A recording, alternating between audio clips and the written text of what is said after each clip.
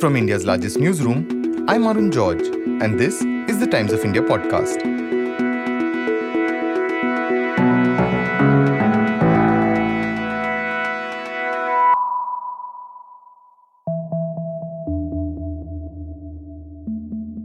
I believe very strongly that being pro-life or being pro-choice is moral, ethical, ideological issue.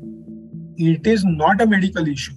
It should not be an issue of legal jurisprudence. It should be an issue again of liberty of people. So people should be liberalized to decide whether they are pro-life or pro-choice. Nobody should judge them, nor should state judge them. Nobody else should judge what choice they are making for their own individual selves. If there is a lady who is a pro-choice lady, she will seek to terminate the pregnancy. If there is a lady who is a pro-life lady, she may seek to continue the pregnancy. There can be, let's say, a rape survivor. But if suppose she has morally, ethically, she believes in pro-life ideology, she may choose to continue the pregnancy and want to give birth to that particular child because of her moral, ethical, ideological scenarios. Now, state should be supportive to that ideology also. And equally supportive the state should be for somebody who is a pro-choice ideology. So state should not be judgmental about these kinds of ideologies. The debate over a judgment in the US has also put the spotlight on how India handles abortions. Dr. Nikhil Datar, who you just heard, went to the Supreme Court challenging provisions of the Medical Termination of Pregnancy Act, which was first passed in 1971. Dr. Datar, who is an obstetrician and gynecologist in Mumbai, has also challenged the amended version of the law that was passed by India's parliament in 2021. In today's episode, we're talking to Dr. Datar about how India's law could be better, why women should be at the center of the right to abort a pregnancy, the biggest misconceptions that people have about abortions, and more. To start with, Dr. Datar explains how most abortions or medical termination of pregnancies are done. With the advent of brilliant medical treatments that are available, most of the terminations of pregnancies can be achieved by giving some sort of medications whereby the uterus contracts and the products of pregnancy are expelled out through the natural process or through the natural orifice. So most terminations happen that way.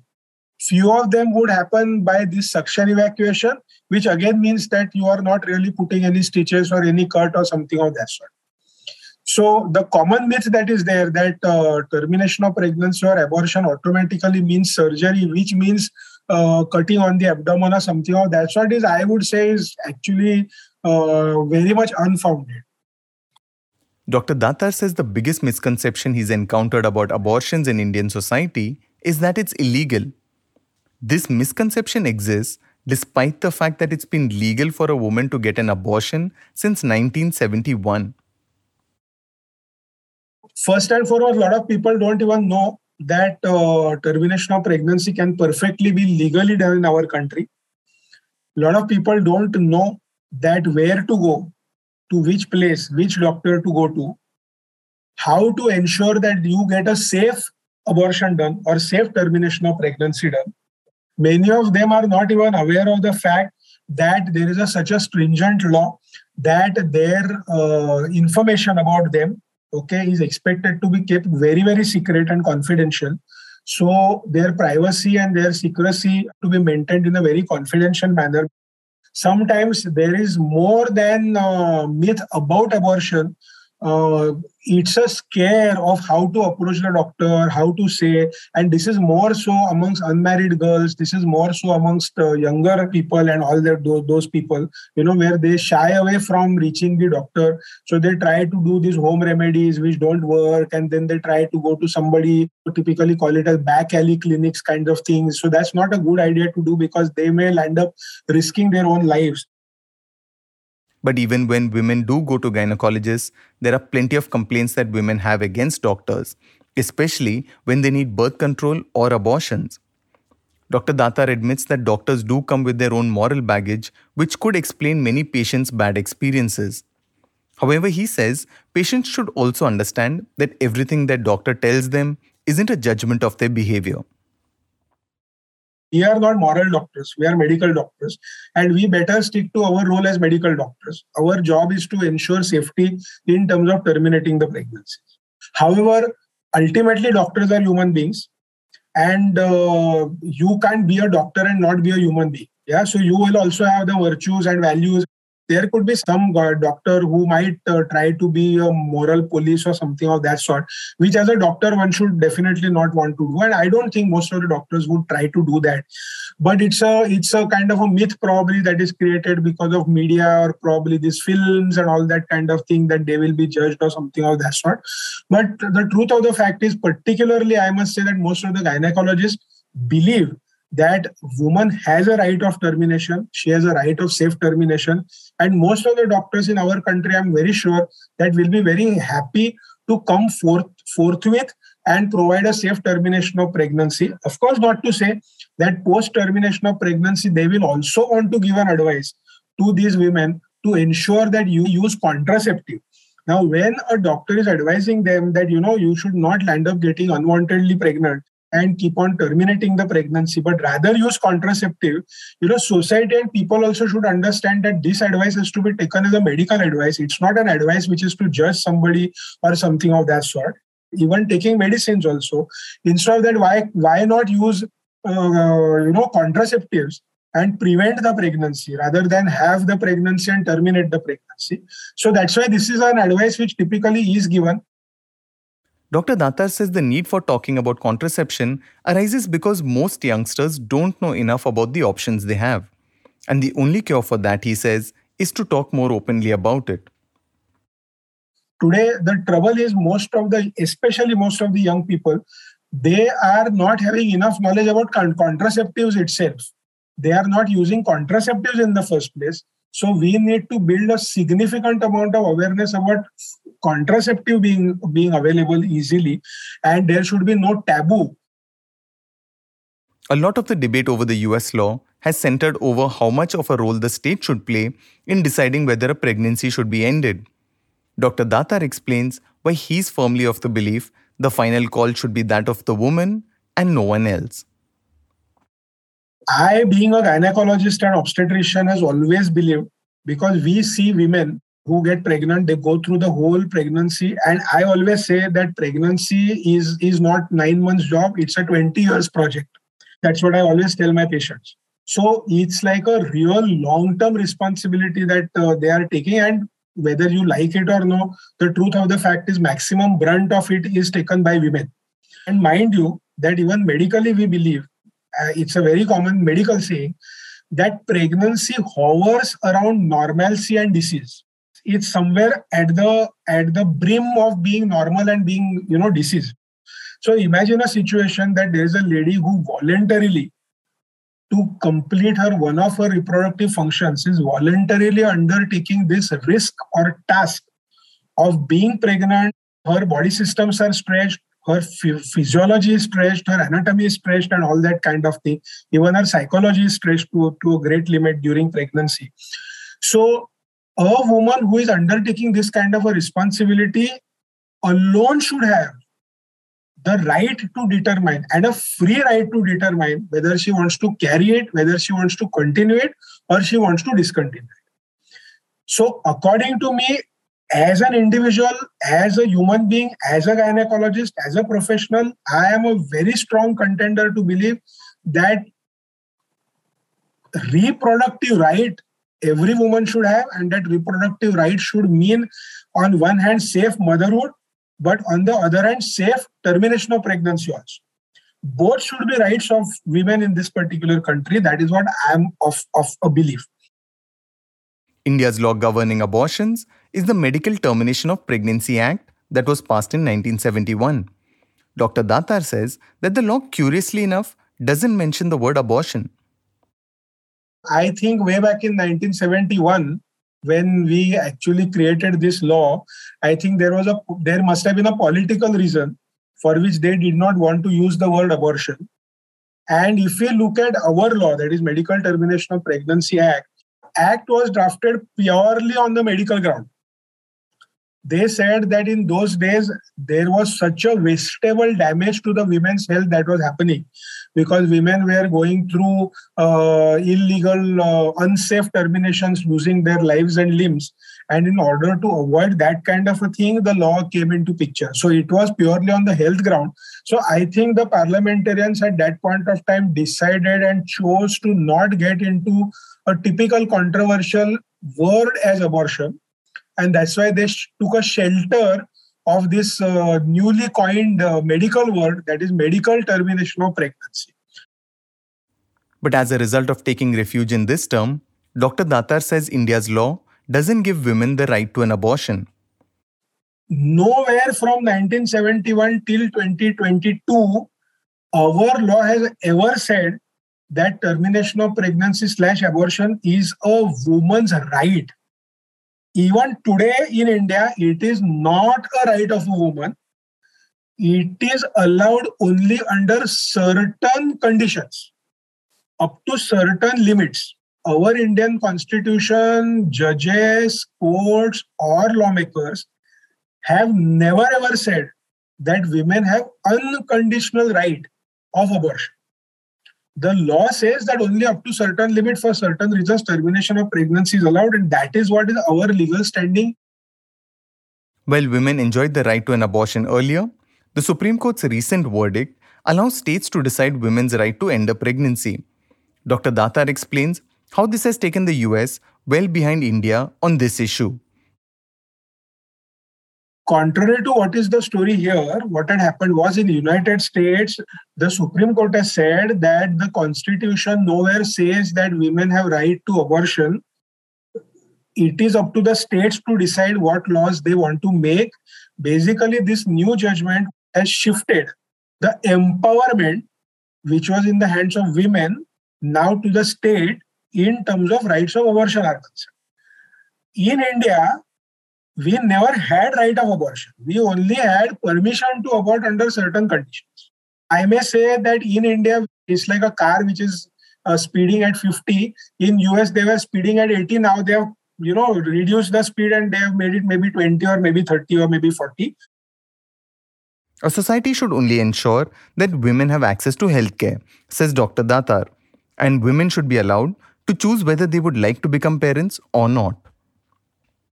So the way we say that there should be freedom of many things, right, from profession to education to which clothes you wear and all that, similarly, it should be a freedom that should be given by the state for individuals to exercise their own varieties, their own beliefs, their own moral, ethical understandings, or there could be religious understandings. Whatever the case may be, state should not interfere with that. And that's why I feel that state should be supportive to women, supportive to reproductive rights. And supportive to reproductive rights means supportive to safe motherhood also, as well as supportive to safe termination of pregnancy and abortion also.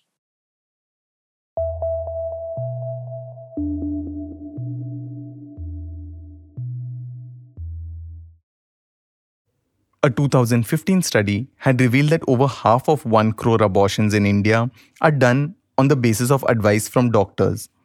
But worryingly, nearly 25% of women do it on their own without any advice from a medical professional. Dr. Datar acknowledges the conditions are less than ideal for women in India seeking an abortion, especially in rural areas where both privacy and access to medical care are hard to get. Difficulties that women face is a lack of qualified gynecologists, more particularly in the rural area. So if it is like a lady who is in some corner of the village, and if she has to go to taluka place to reach out to a gynecologist, even going to taluka place might turn out to be difficult, expensive. She may have to take a leave from her job. If she's a daily wage worker, she may have to give explanation why she's going to a taluka place. So then how are we going to take care of her privacy if she does not want to tell her employer or does not want to tell her, say, mother-in-law as to why she's going? These are few things which are predominantly social issues, and they have to be a part and parcel of the social fabric, not really related to medical part of the story altogether. Second problem is the termination of pregnancy so far was restricted only up to certain weeks. even the amended law has not kind of fully liberalized it. It has kind of relaxed it a bit more. We have had 300 odd cases which we have fought in various high courts and Supreme Courts. And the common story of most of these women are they are usually uneducated, coming from low socioeconomic class. They were dependent on government hospitals for their antenatal care or their pregnancy care. By the time they could take an appointment, do a sonography, which unfortunately found that the baby is grossly abnormal, they were already beyond 20 weeks of pregnancy. And you can imagine a plight of a woman where with great difficulty she manages getting a sonography done and the doctor has to tell, look, your baby is abnormal.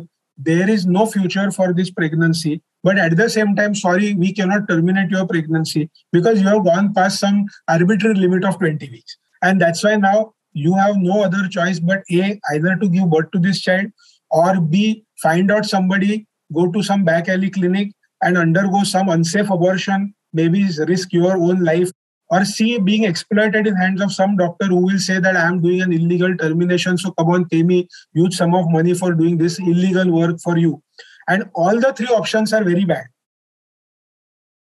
Dr. Datar says that it was the case of one such patient who couldn't get adequate diagnosis on time that resulted in him challenging India's abortion law in the Supreme Court.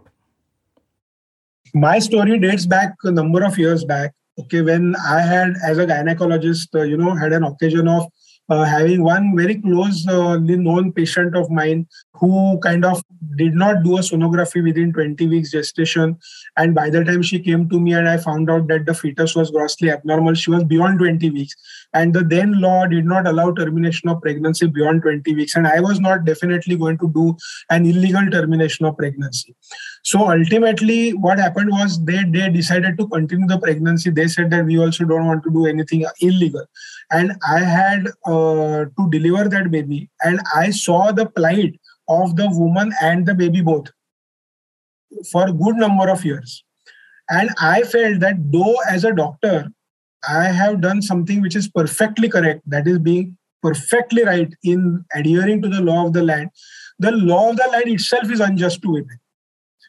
And hence, it was in my mind that I want to challenge this law.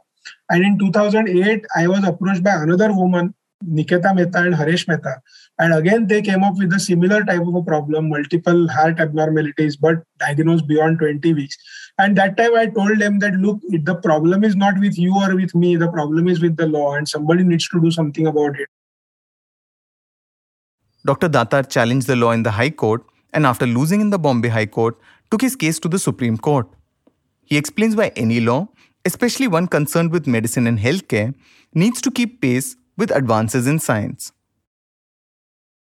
I genuinely feel that when you are doing any particular act around the health-related things, the law ought to keep pace with the advances in the medical sciences. See, 1971, you might want to limit termination of pregnancy at 20 weeks because the medical science was primitive in those days. I was born in 1970. My mother is a gynecologist, but my mother also had not undergone a sonography when I was in her womb because there was nothing called sonography available. Now, you cannot imagine, that there can be an era where sonography is not available. Okay, but that was the era of 1971. Today, you are in 2020 or 22. You cannot still have 1971 law and parameters of 1971 law. So health law has to always keep in pace with the advancement of the science. And I was finding or seeing this gross disparity between advancement of science vis-a-vis where the law is. And that's why I decided to challenge the law of the land, because I felt that in today's days, if this law persists, then it is a great, great injustice to women in this particular country. After a very long battle of nearly 12 plus years, and with these 300 odd cases, I think there was no alternative kept, for the parliament to amend the law. So that's why the law was amended in 2021. The passing of the 2021 amendments to the law, which among other things increased the limit by when a woman could get an abortion, should have been a victory to celebrate after over a decade of court battle. But Dr. Datar says that while he was happy with some of the amendments, he feels that there are still plenty of clauses that need to be changed. He explains the biggest reasons that made him return to the Supreme Court. I was kind of on one hand happy that there was some relaxation, but I was not so very happy because I did not find it to be absolutely appropriate. I felt that there are many lacunae which need to be kind of challenged or which need to be covered. And that's why I have filed an appeal. So one of the reasons this kind of a definition of termination of pregnancy, which is actually creating more confusion. Secondly, there is a new clause that is added that now termination of pregnancy can be done between 20 and 24 weeks of pregnancy. But funnily, beyond 24 weeks of pregnancy, even a minor girl who is a rape survivor, even she is not allowed to terminate the pregnancy, which according to me is horrible. We have had so many cases where Supreme Court has allowed termination of pregnancy for a minor rape survivor at 32 weeks of pregnancy.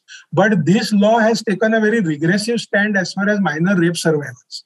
So that is something about which I am not very happy. Third thing, between 20 and 24 weeks, the new law says that termination of pregnancy will be only possible if the woman is married and divorcee or who has lost her husband during the pendency of pregnancy. Now, I do not understand why should government be moral police in terms of the marital status of the woman. On one hand, you are clearly saying that when you are terminating the pregnancy, the husband's consent for termination is not required. And on the other hand, you are saying that unmarried single women cannot undergo termination between 20 and 24 weeks, which according to me is absurd. I mean, what has marital status got to do with termination of pregnancy? If it is unsafe, it is unsafe. Then it is unsafe for everybody. And if it is safe, it should be safe for everybody. I mean, how does marital status come into the picture? I completely fail to understand. And many such kind of things are there actually in this particular law of the land. In fact, I had hoped that many anomalies which were created by the rules and the regulations under MTP Act will get straightened and streamlined in the new rules and regulations. But even that has not been taken into consideration. While the law will take time to amend, Dr. Datar says what's really needed in India is more conversations on contraceptives, abortions, and safe pregnancies. I think all in all, women's rights and reproductive rights, need to be enshrined. They need to be woven into our cultural fabric in the first place, whether be it education, be it social function. If we talk about reproductive rights primarily, then I think all these problems, right up to female feticide, all these problems will be better taken care of. So the social engineering part in terms of reproductive rights is absolutely crucial, because if you empower women with the required information, whether it is about pregnancy, about contraceptive, about termination, about everything, then it is going to significantly improve the quality of the households our Indian people are going to live in down the line. So empowerment is going to be a very big thing, and empowerment is not only giving them money or giving them job, but empowering them with knowledge, and knowledge about their own healthcare. Is a very big empowerment that needs to go down there. His petition is still pending before India's apex court. But Dr. Datar says that all he really wants is for the law to keep it simple. That, he says, will benefit women and prevent doctors from being too scared to help women. As far as the law of the land is concerned, I can have a very large wish list, but I, at this point of time, at least bare minimally, want these anomalies to be rectified. In the Medical Termination of Pregnancy Act, the Medical Termination of Pregnancy Act has to be woman-friendly. It also has to be doctor-friendly. If you are making MTP or termination of pregnancy complex, difficult, and risky to doctors, to women, so many bureaucratic loopholes, so many red tapeisms created so that anybody can take the loophole and very easily get onto any doctor and all that kind of thing. I mean, healthcare providers will start saying we don't want to provide this particular service. Women will say that why should we go to this type of people? And ultimately what will happen is you are exactly going in an opposite direction to what you started with. So law of the land has to be made in a manner which has to strengthen the basic aim and objective of the law. But it's an irony that this particular act, like many other acts, you start with brilliant aim and objectives. You have a brilliant objective in the mind, but further down, the law itself becomes like a shake chilli and counterproductive to the original aim and objective for which you began with. And that's typically what has happened with MTP Act 2021 at number of places. So those things need to be rectified aggressively and immediately.